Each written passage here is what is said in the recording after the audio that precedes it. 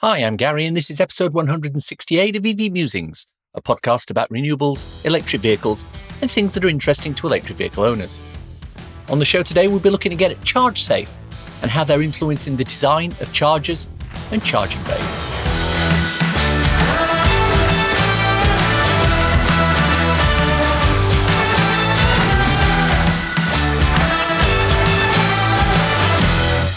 This season of the podcast is sponsored by ZapMap, the free-to-download app that helps EV drivers search, plan, and pay for their charging.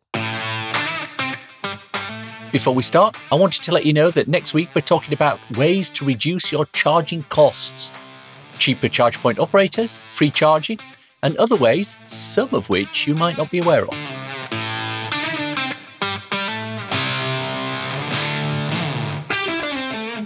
Our main topic of discussion today, though, is charger safety. Well, actually, it's a little more than that. We're looking at charger design, and more specifically, charger location design.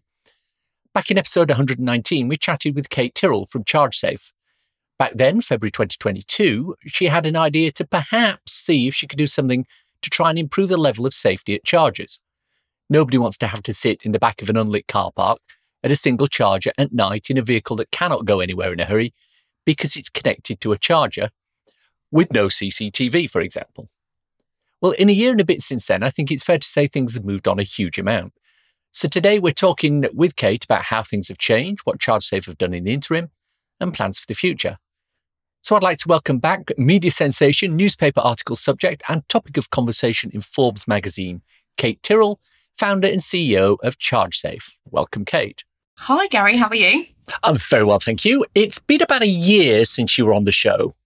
And in that episode, you introduced us to Chargesafe. You talked about how you were looking to ensure there was never a situation in the future where a vulnerable person had to charge in an unsafe location. How's that aspect of Chargesafe going?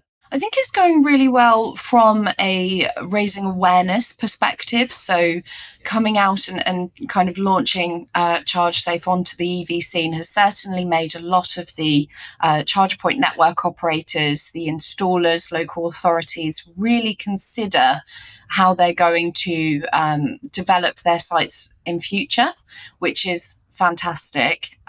We've definitely had a lot of engagement from some really major players in the industry. I'm really actually very encouraged because I think when we first started out, I felt like, we were coming into this not making many friends because we'd be telling everybody what was wrong with their work. But actually, the way it's been received has completely blown any concerns that I had out of the water. Is it fair to say that your original aim of identifying safe charging locations has been somewhat overtaken by the need to identify accessible locations? How do you feel about that? Talk to me about the accessibility aspect. That's a very accurate description of what's happened. Absolutely. So since launching Chargesafe and really being about making charge sites safer, the accessibility element has definitely come through as the priority, with the British Standards Institute producing the PAS document on best practice for accessibility. And the reason for that document coming about is purely because legislation would just take too long.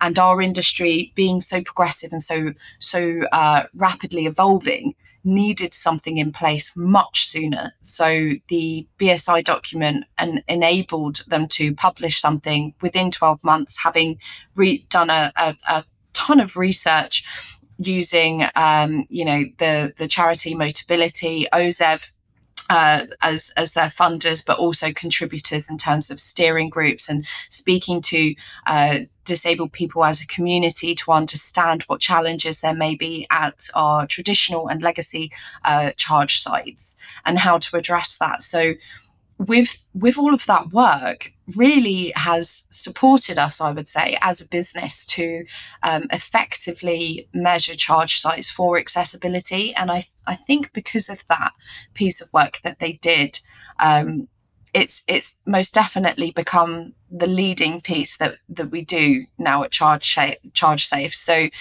initially, when we first had our first chat, Gary, I think our question set was about 30 questions. And today it sits at 144 points on the inspection. It's developed an awful lot. And I think even, between the draft BSI going out and when it was published, so the draft came out on Star Wars Day, May the 4th be with you.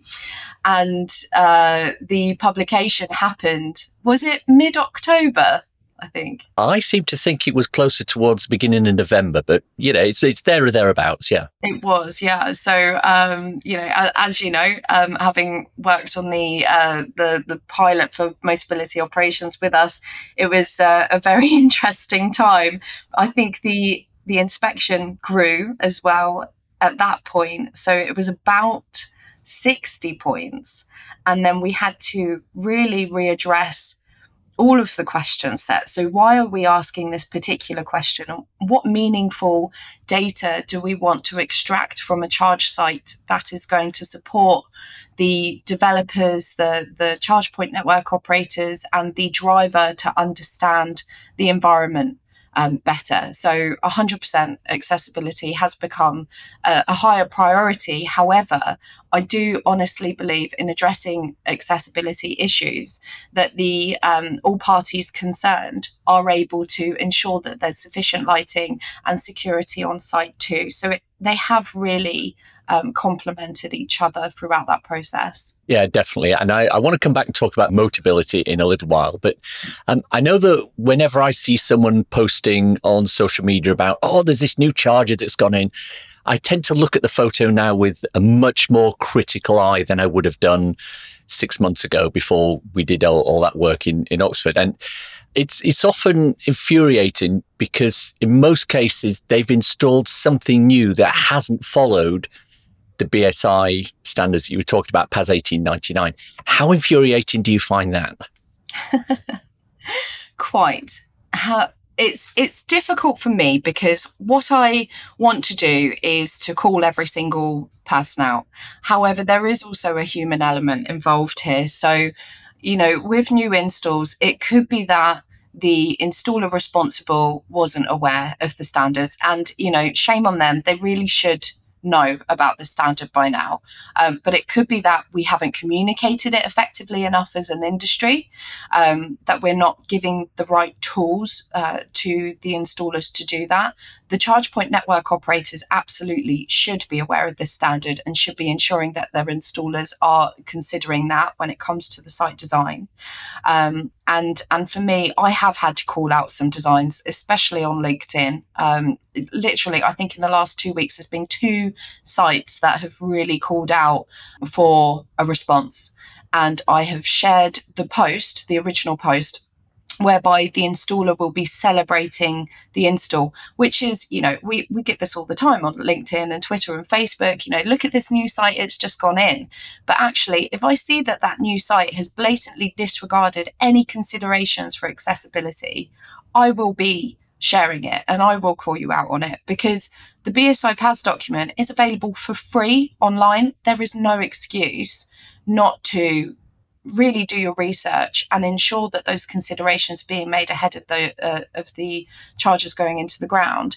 However, the compassionate side of me wants to say some of these designs were made before BSI came about and they've been signed off and they've been authorized. So who takes the ownership for that? Is it to slow down the involvement of rapid charge infrastructure by saying, hang on, we need to revise our plans? Or do they just continue to supply the charge points that are clearly so very much needed right now and disregard these measures and then focus on what they're designing right now? I don't know. It's always a very fine line to tread. I mean, if we take the example of the Paisley Pair Osprey install, when I spoke to Ian Johnston from Osprey about that, I said, why did you not put canopies over the top, which is something that Chargesafe inspection calls for? And the answer was because there was a lot of, I forget the exact phrasing, but there was something that was underground that would have inhibited the ability to be able to put the foundations in for a canopy. So there is a genuine reason why that didn't happen at a place like the Paisley Pair. So I think it's appropriate to call out some of the installs that are there. But I think it's also, as you've said, you've got to be aware of the fact that a lot of it is them not knowing the standards, but there is a certain aspect of it, which is, well, we understand what you would want, but there are certain legitimate reasons why we can't put that in at this particular location. Yeah. I mean, it just comes down to common sense in some circumstances, though, Gary, because there's one network, and I won't name them, but they do really infuriate me because they consistently ignore calls from the disabled community, especially on Facebook and LinkedIn, who directly comment on their posts saying this is not accessible. There's even a hashtag for it, which I won't repeat here, but they have just recently put in a new site. The installer shared this site, and you know what? It looks like they've actually made considerations. They've made the bay sizing wide enough. They've ensured that the bollards are in the correct positions, that the screen and the payment terminal were low enough to be used by a wheelchair user. And then they've covered the thing in gravel. Why do that? I don't know if there's some sort of environmental impact there in that, you know, it's better than pouring concrete or tarmac. Fine, but wheelchairs do not travel well on gravel. Someone who might have a prosthetic leg or use walking aids is going to struggle. If somebody has arthritis, they're really going to struggle with that surface. And it almost feels like they're sticking their fingers up at that community and saying, well, yeah, we almost had it. And then, you know, we just did this because it was more budget friendly. Do you know, I have a question in front of me and I'll read it out to you. There's one vocal supporter of yours on LinkedIn who seems to think that there's one CPO specifically who stated that they won't follow the PAS 1899 standards. Is that your experience? I think you've just answered that question, really, haven't you? Yes, it is my experience. They have not come to us. They are not answering our calls. And I am very keen to work with them because I feel like they could really do with, rehabilitating their image, especially considering just how important it is that we are inclusive in the charge world. This infrastructure that we put down today is going to help future generations convert to electric. What could be more important right now in terms of decarbonisation of transport? Can you talk to us about your involvement with Motability then, please? Yes, so it's Motability operations that we've been in cahoots with, I guess. Motability, the charity, are wonderful, and we have been in discussions with them, but we've not directly worked with them just yet. Motability Operations is the business arm who are responsible for the vehicles that go out to anybody who receives a disability allowance and wants to be on the Motability scheme. So John Jenkins, the head of innovation, absolute superstar of a human being, reached out to us very early days and said, you know, I'm really keen to work with you as a business. What can we do to support? How can we make sure your message is heard, and how can we get your information to really support our customers in understanding where it's best for them to charge? So this relationship it's almost a year old now, and by far is one of my favourites. And you've met John. He's just this lovely Welsh bloke who is not scared to do completely outrageous and bizarre things in order to, he's very much a let's try and see if it works rather than worried about red tape. So I really like that attitude towards things. And he came to us and said, look, can you just go out and do a full county and show us what the results look like? Tell us, what are the top performing networks? What are the sites that cause most concern? What is the trending issue at these sites? And the whole process was actually really insightful. As you know, Gary, being a part of the team to help understand how the questioning of the sites would work and how we would deliver that data, just incredibly valuable to us as a business as well in these beginning stages to understand what it is that we're trying to achieve and how we go about influencing that change. And I think since our last conversation a year ago, what we've really learned is it's not just the charge point network operator, it's the CPO, it's the local authority, it's the installation partner and the distribution network operator. They all play an equally important part in the accessibility for design, the time frame of delivery, and the maintenance and operation of a particular charge site. So the work that we've done with Motability Operations, I'm sure, will support thousands, if not hundreds of thousands of disabled people understand where they can charge their vehicle, and hopefully give them the confidence to convert to an electric lifestyle. But it's also really supported us as a startup business in refining our product and service. And I'm so grateful for that. We had John on the podcast a couple of episodes back. A fascinating discussion with him. As you say, he's very much, let's get up and get this done.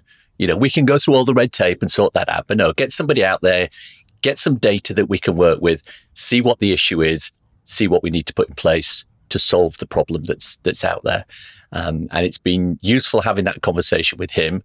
And as you've said, getting Motability Operations on board to help, I think has moved the Chargesafe offering forward a lot quicker than it would have done maybe if that support hadn't existed. Yeah, definitely. 100%. Let me change tack a little bit now. One key aspect of Chargesafe as a business rather than a rating entity is that of being able to provide a saleable product that is of value to people, such as, but not limited to, charge point operators. How's that aspect of the business going? So it's actually going quite well. So I think from a business perspective, just to give you the reality check, as it were, it was my partner and myself that started Chargesafe in November 2021. I was in full-time employment.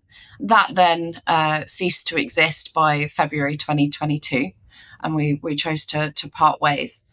We were then in a situation where James was working full-time and trying to develop all of the tech in the background. And I was consulting for other businesses within the EV space in order to make sure that the bills got paid. So it really was very much grassroots, blood, sweat and tears, lots of exhausting nights working into the early hours of the morning just to get something that we could present to businesses as a viable solution for how they considered their charging infrastructure.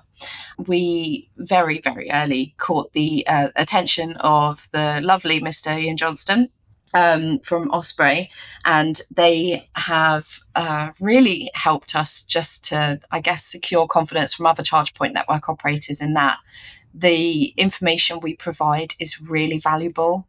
It's a very granular data approach to understanding how the bay sizes would appear to somebody who may have challenges using the usual charge point infrastructure, or people who are vulnerable, or just don't want to charge in the back of a dark car park late at night.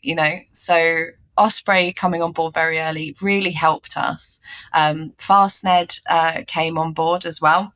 We've done the whole of FastNed's network. So Tom, the UK MD, has got all of the reports for every single FastNed site, and we're actually going to a launch in a couple of weeks of their next site. So that's really exciting. We've got a lovely relationship with them too, and it's really nice because I think our concern again was having to give difficult messages, and both Ian's team and Tom's team have very much taken every negative point as constructive criticism, and they've taken that away, and they are looking to address any of our concerns in upcoming installs and also retrofitting their current sites. So that's really encouraging. And I do just want to pay a special mention to Tim and Mark and the team over at 3TI, because I heard Tim on EV Musings with you, Gary, and he was so complimentary that I really can't not say hi, Tim. Tim and the team have been wonderful as well at 3TI. So they've, created the Papilio unit, and they got us down to have a look at the original design. I walked around it, did all the measurements, gave my feedback, and then they brought us in again to have a look at their version 2.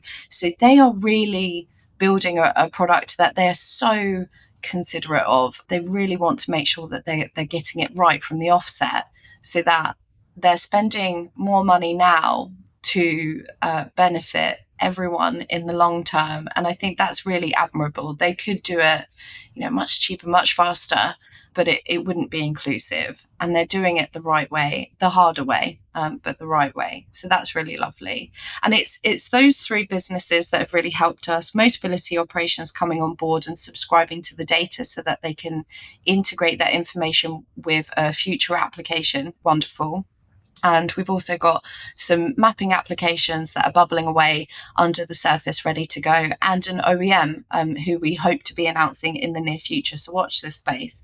But the OEM is actually going to be putting our scores into their infotainment system, and they want to understand how every charge point in the UK ranks against our rating, but they also want to create their own bespoke rating, so that if you fall below a certain level, your charge site will not be visible to their customers in their vehicles. And I think that is going to really be a game changer for us, because I'm hoping then that other CPOs will go, right, how do we make sure we can get onto those infotainment systems? Because typically the drivers of these cars will be more affluent, higher earners, likely to spend more money when they're at these charge sites. So from a business perspective, we've had to balance, how do we create a meaningful product and service? How do we ensure that our integrity is never compromised when it comes to the independence of the inspections themselves? So we still stand by, nobody can sponsor or advertise via Chargesafe. There's no backhanders going on. Everybody will receive the exact same 144-point inspection, which is very much is this there, yes or no?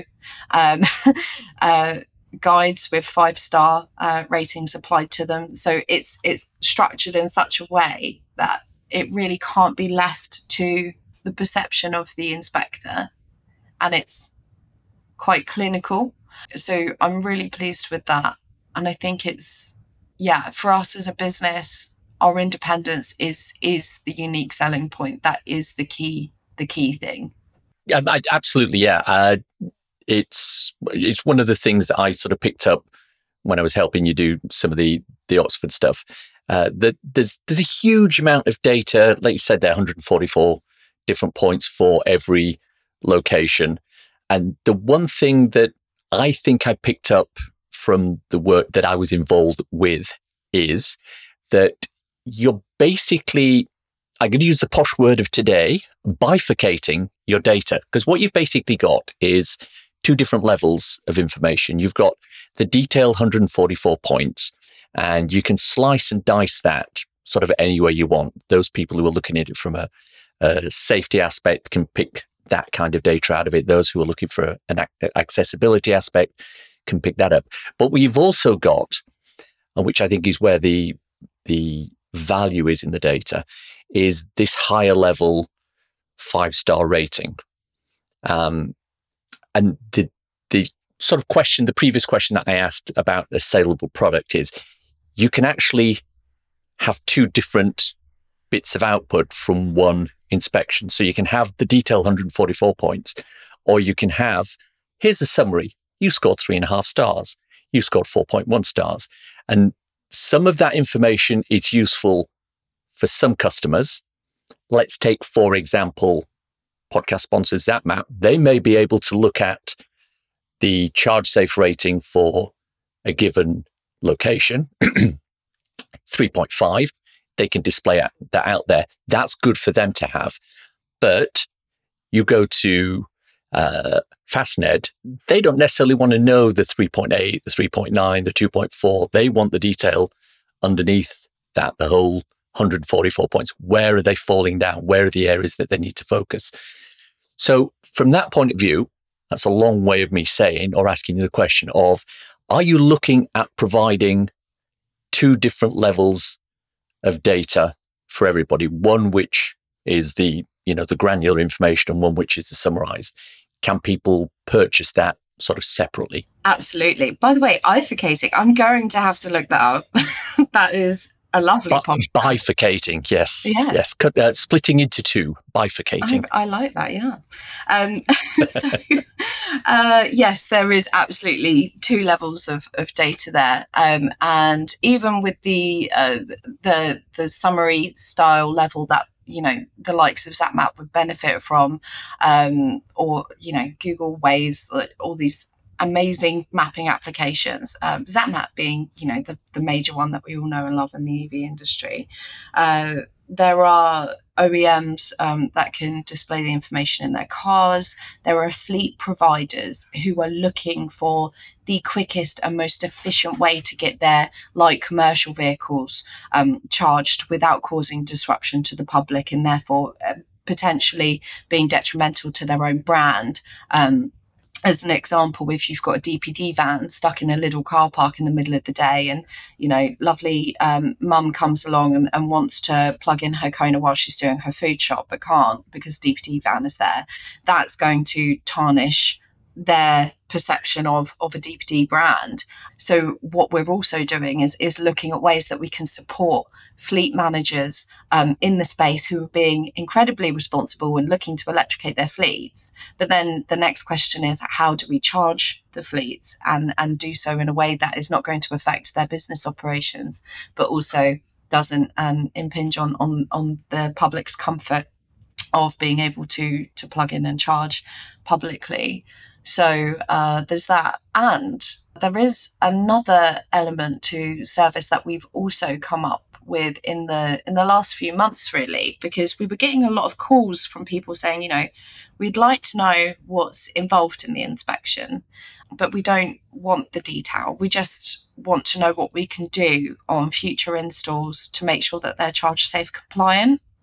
So we are doing kind of like a consultation workshop with installers. CPOs are welcome to come along, where we go through the entire inspection plan and let them know what we are looking for, and kind of give them the tools to go out and redesign any current designs that are waiting to go, or considerations that they can make in future. But also what we will be doing is every time that there's a revision to our current inspection set, which I'm hoping won't be any sooner than an annual revision, but things will change and we will need to keep our finger on the pulse there, that these businesses will receive a notification saying, there's an update, and we're publishing that now. So consultation services have come out as kind of like a natural byproduct of what we're doing. We are teaming up with a company called Signmark, who actually create products for the market. I know that they supply to a lot of the major CPOs like signage and stuff.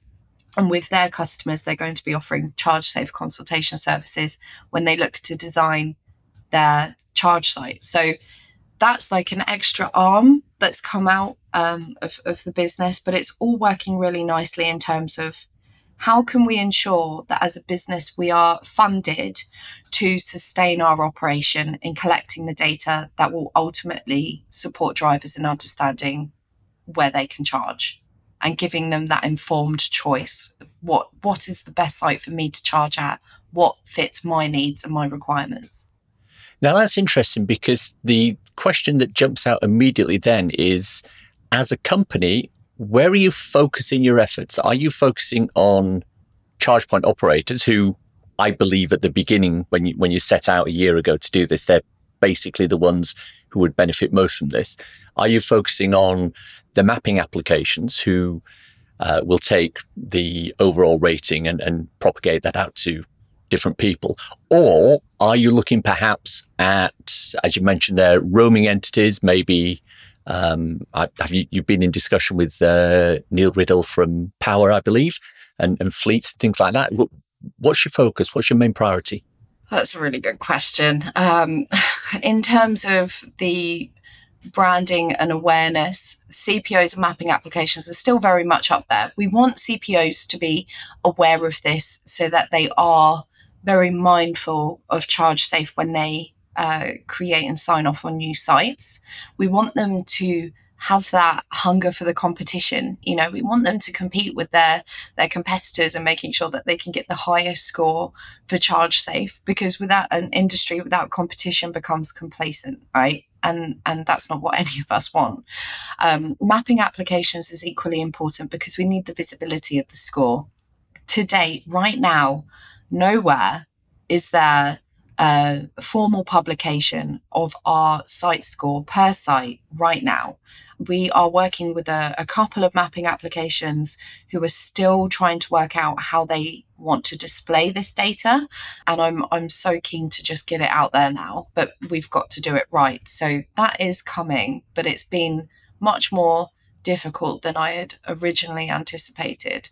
So the CPOs and mapping applications are just as important as each other, because one's the brand and delivery and the other one is the visibility. But the way that the business is being funded right now really does come from the fleet element. So Motability Operations, the largest fleet in the UK, they've got over 650,000 vehicles, are our largest client. And then you've got, you know, the likes of, and I'm hoping to do something special with Neil and the team at Power very soon. But just fleet managers everywhere. You know, how do we deliver meaningful data to these guys to ensure that their businesses can run smoothly? The consultation and workshops are definitely becoming much more popular as well. I literally did a consultation with Zero Carbon Charge, who are a new CPO coming up in South Africa, which is amazing. They're basically, I think, looking to be the grid serve electric highway of South Africa. And I've been working with their team. We've had a succession of workshops over the last few weeks, and their whole team will be on there. We'll talk about all their designs. We look at the digital remote platforms, so the application, to see if that's accessible as well. And that's been really, really good fun, but also really valuable to us as a business in terms of that financial gain. We need to get the money in so that we can start to employ inspectors on a mass scale. That is important. Our focus over the last couple of months has actually been on gaining investment. We are looking for I would say a modest investment for a startup to really develop our team nationwide. We need to have at least 20 inspectors out there right now, and we need a development team to sort out our technical platform as well with James and his team. Everything is a priority, but for now, the priority is the consultation stuff, because we know we're directly making a positive impact on future installs. Are you looking at providing, I'm going to use the phrase split ratings? For example, there's a large proportion of the population for whom the fact that there is no wheelchair accessible stall is absolutely irrelevant when they're charging. They just want to know how safe, well lit, close to amenities a location is. But there are others who are completely the opposite. They want to know all about the accessibility aspect. Can you deal with this? We can, yes. So our measurements when we do the inspection are split into safety and accessibility. So I have got a couple of statistics for you, Gary. We've got the safety, we've got accessibility, and then the overall site rating is a cross between the two. Let's hear these stats then. I'm dying to hear these stats. Do you want to dig into the detail? So the UK average overall score is 2.85, right? So I think from the very beginning, I've said I'm looking for the minimum to be 3.5 across the UK. So 2.85 isn't great. That is split down into a safety average of 2.62, being the major concern, the one that started Chargesafe in the very beginning. And then 3.14 is the UK average accessibility score. So also not great. Now, just clarify, this is over how many, because I think I'm right in saying you haven't evaluated all 30-odd thousand charges. You've only done a subset. So no. So this is from a selection of about 1,100 inspections across the UK. So we've not gotten to all 37,000. And we literally, I don't think that's achievable until 2025. Okay, fair enough. That's a big chunk of work. But once we've gotten the base 37,000 out of the way, I'm sure that we can keep on top of that pretty nicely. But yes, so from a selection of 1,100 inspections conducted over the last year, those are the averages and the overall. So 2.85 is the Chargesafe score of the UK's infrastructure as it stands today. And just to give you an idea of how that is then broken down. So on the accessibility side, the most, I guess, important thing that we look at when we first visit a site is the bay width, in terms of, can I actually get out of my car before I can even access it? So 80% of these sites do not have an accessible bay size. And when we talk about accessible bay size, the UK National Car Park bay is 2.4 metres in width. So in order to make it accessible, it needs to have 1,200 millimetres aside that parking bay, or the bay size needs to be 3 metres wide, where there are consecutive bays that are 3 metres wide. And then and then on the safety side of things, so that's 80%, by the way. That is a huge figure, right? So only 1 in 5 charge sites are going to be accessible right now, which isn't okay. That means that if I'm a disabled person in a wheelchair, I have got to look 5 times as hard to find a site that I can charge at, regardless of my range, how expensive it is, how quick it is. I can only use 1 in 5 sites to charge my car, and that's not okay. Oh, that's very poor. Very, very poor. Yeah. Really poor. On the safety side of things, we have found that 13.2% of the sites inspected are sufficiently lit, being that there is a light directly over the charge point. 13.2, 1 in 8? Yeah. No, 1 in 7, something like that. Yeah.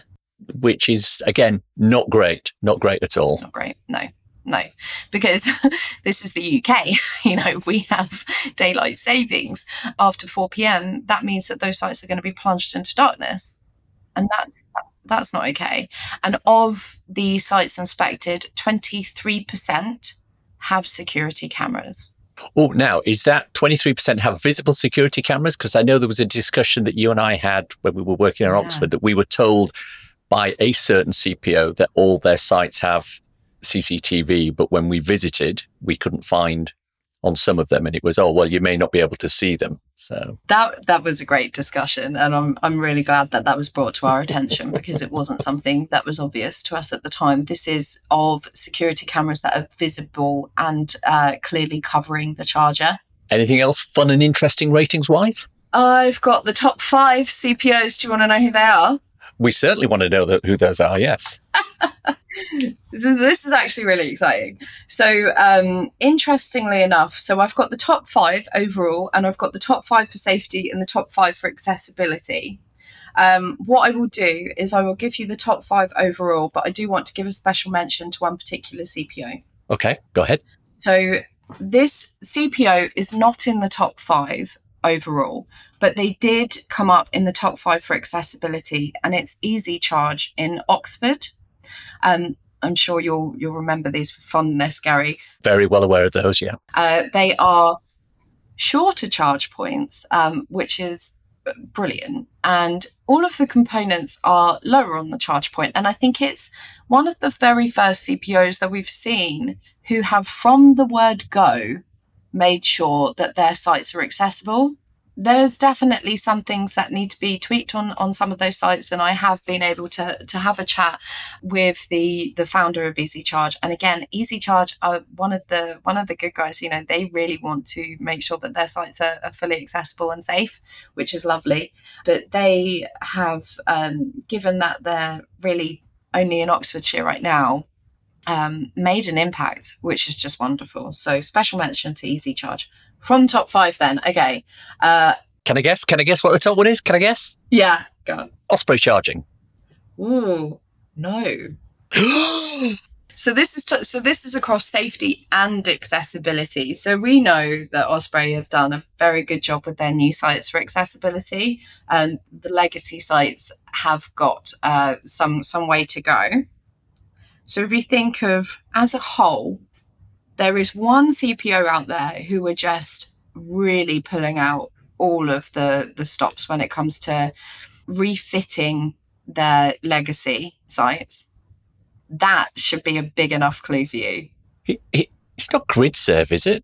The electric highways. So in terms of what GridServe are doing right now, and it's, I can just see Sam Clark's smug little face happy about this. I do love him. So the electric highway, not only what GridServe are doing with the electric forecourts, which, by the way, are amongst the top 5 across the UK for site scoring, but the way that they are rebranding their hubs on the most major motorway service areas is incredible. They work so well with their partners to ensure that any issues are very quickly addressed. I literally messaged Sam this morning about a situation that came up on the news the other day about a welcome break service station, which is currently out of service. And I said, what's going on with this? And he said, we are working really, really hard to try and fix this. And I think it comes down to the grid connection in that area, but they are just so super responsive. They clearly want to do the right thing. Their sites are beautifully laid out in terms of like the most recent ones. And I've seen a couple of them on Facebook just recently amongst the disabled community saying, these guys, they've got it. Like, they have smashed it. And I think all future sites that we now see from GridServe, I am extremely optimistic that they will be the benchmark. Oh, that's great news. Great news. So GridServe is number 1. What's number 2? Well, GridServe are actually joint number 1. With Ionity. Really? Yeah. But if we have a look at the environment that these guys are both in, so when we're talking about 24/7 staff, access, security, having human activity nearby, nice busy areas, both are regularly seen at motorway service areas, right? Mm-hmm. They're both relatively well lit. I know that there can be some dark GridServe sites, but Ionity always fantastically lit, and the newer GridServes are, I think GridServe actually had a complaint about their Norwich site being lit up like Vegas, which the locals see as a bad thing, but I'm like, hey, that's great for safety. So yeah, I think by the very nature of where those sites are, that there's always going to be someone around, and for that they scored really well with the safety. And Ionity sites tend to be the drive-through model. From an accessibility perspective, there's more room to move around the machine. Yeah, that makes sense. Third place is Osprey. So it's electric highway and Ionity are joint first, so I guess Osprey are second, but what is the official way to announce that? So Osprey are second/third. Yeah. Ian and the team doing a great job. Absolutely love them. Fastned are fourth, and I controversially Instavolt are the fifth, and Instavolt are the fifth only for safety. Instavolt's safety measures have done so well that it has completely eclipsed any of their sins for accessibility. So interestingly enough, if you think about Instavolt sites, they're usually at McDonald's, they can be on retail parks, usually with very strict car park policies. So the AMPR is there, which means that they're covered by security cameras. They're usually quite well lit. And if it's near a McDonald's, especially a 24/7, there are always going to be staff nearby. So they've done some great things. And I think it's fair to say I have never been to an Instavolt that has failed on me. Some machines might have gone slower than expected, but actually I've always had quite an easy experience using an InstaVault machine, but I am, a 33-year-old woman who is able-bodied. I'm not somebody who has access requirements. And I think it's really important that InstaVault take a very long, hard look at their future site designs and their legacy designs and find a way to work with the disabled community to improve on that. So let's talk safety then. Who are the top 5 CPOs from a safety aspect? So literally all of the above. So Electric Highway, Ionity, Osprey, and then InstaVault takes over Fastned.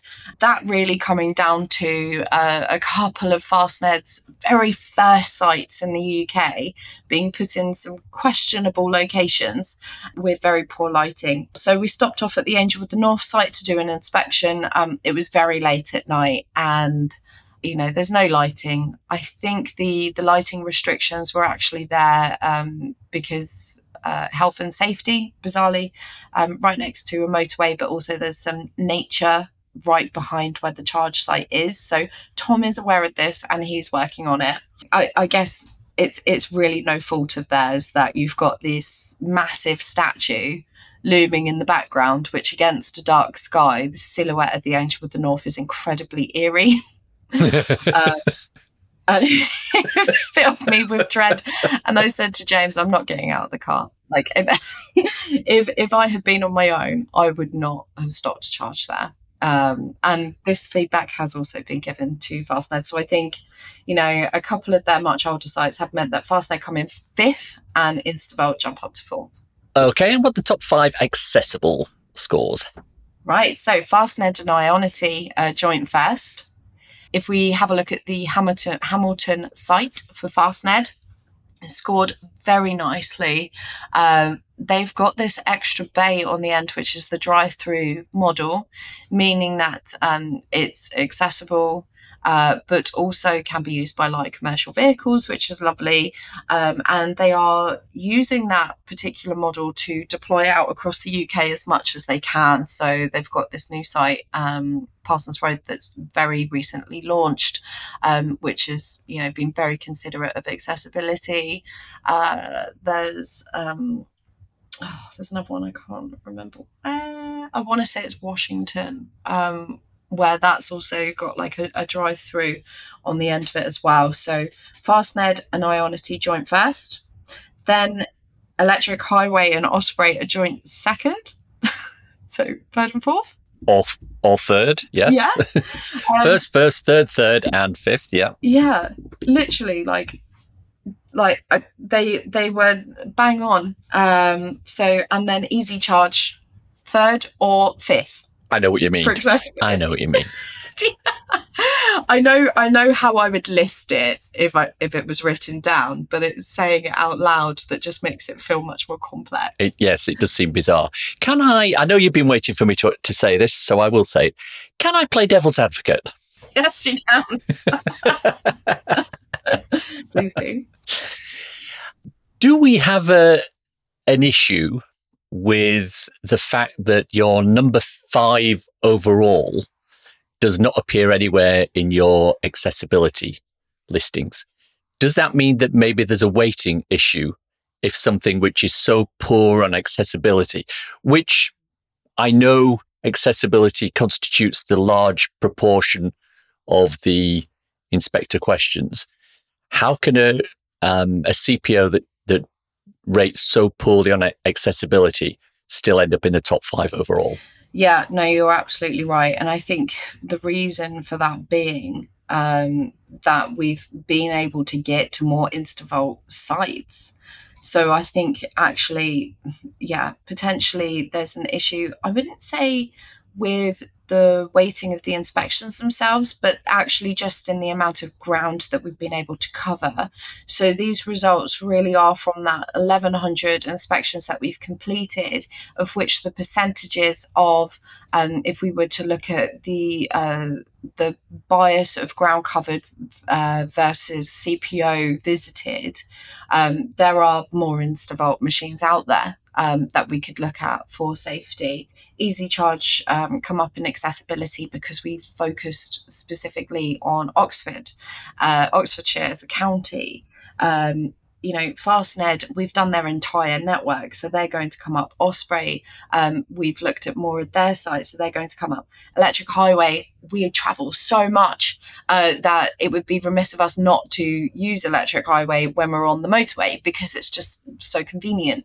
So I feel like I should caveat those results of the networks that we have visited in concentration.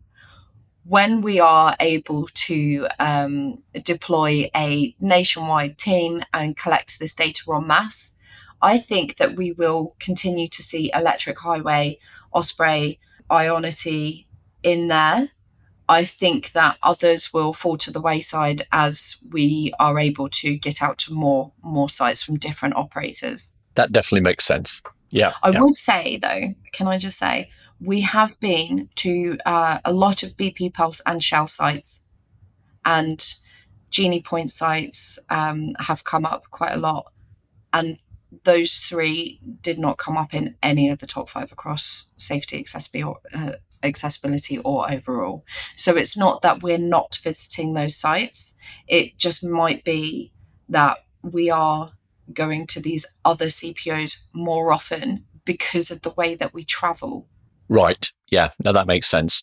So the statement is that as the number of sites across the UK increases in terms of those that you've actually visited, the proportion of those which are InstaVault will decrease in terms of the overall number, the overall CPOs that you visited, and therefore the overall rating for InstaVault will stabilize at one which is more representative of them as a proportion of the whole of the network rather than just the subset that you've been evaluating at the moment. Yeah. And I think we've also been paying a little bit of extra attention to InstaVault sites to really highlight the accessibility piece. But what that's done is achieved a better safety rating for them in the rankings rather than highlighting just how poor the accessibility is. Last question for you now then. What would you tell somebody about Chargesafe or the findings that you've got from the inspections that you've done so far that they would find surprising or counterintuitive, something that would make them go, ooh, other than the InstaVault issue? Okay. That we are looking to work with the government in order to legislate safety measures and accessibility wherever possible, which could effectively put Chargesafe out of business. If this is made a legal matter and all CPOs have to adhere to these certain measures, what kind of a business is that? But actually, we are all about the driver, and we just want to make life simpler for anybody who's looking to convert to an electric vehicle, and we will always champion the driver. So whatever work we can do to improve infrastructure, we will, and we will just find other ways to ensure that Chargesafe is sustained as a business. Fantastic answer. Kate Tyrrell, thank you very much for your time. Much appreciated. A couple of takeaways from this. Kate provided some great data there regarding the top 5 CPOs from an accessibility, safety and overall rating.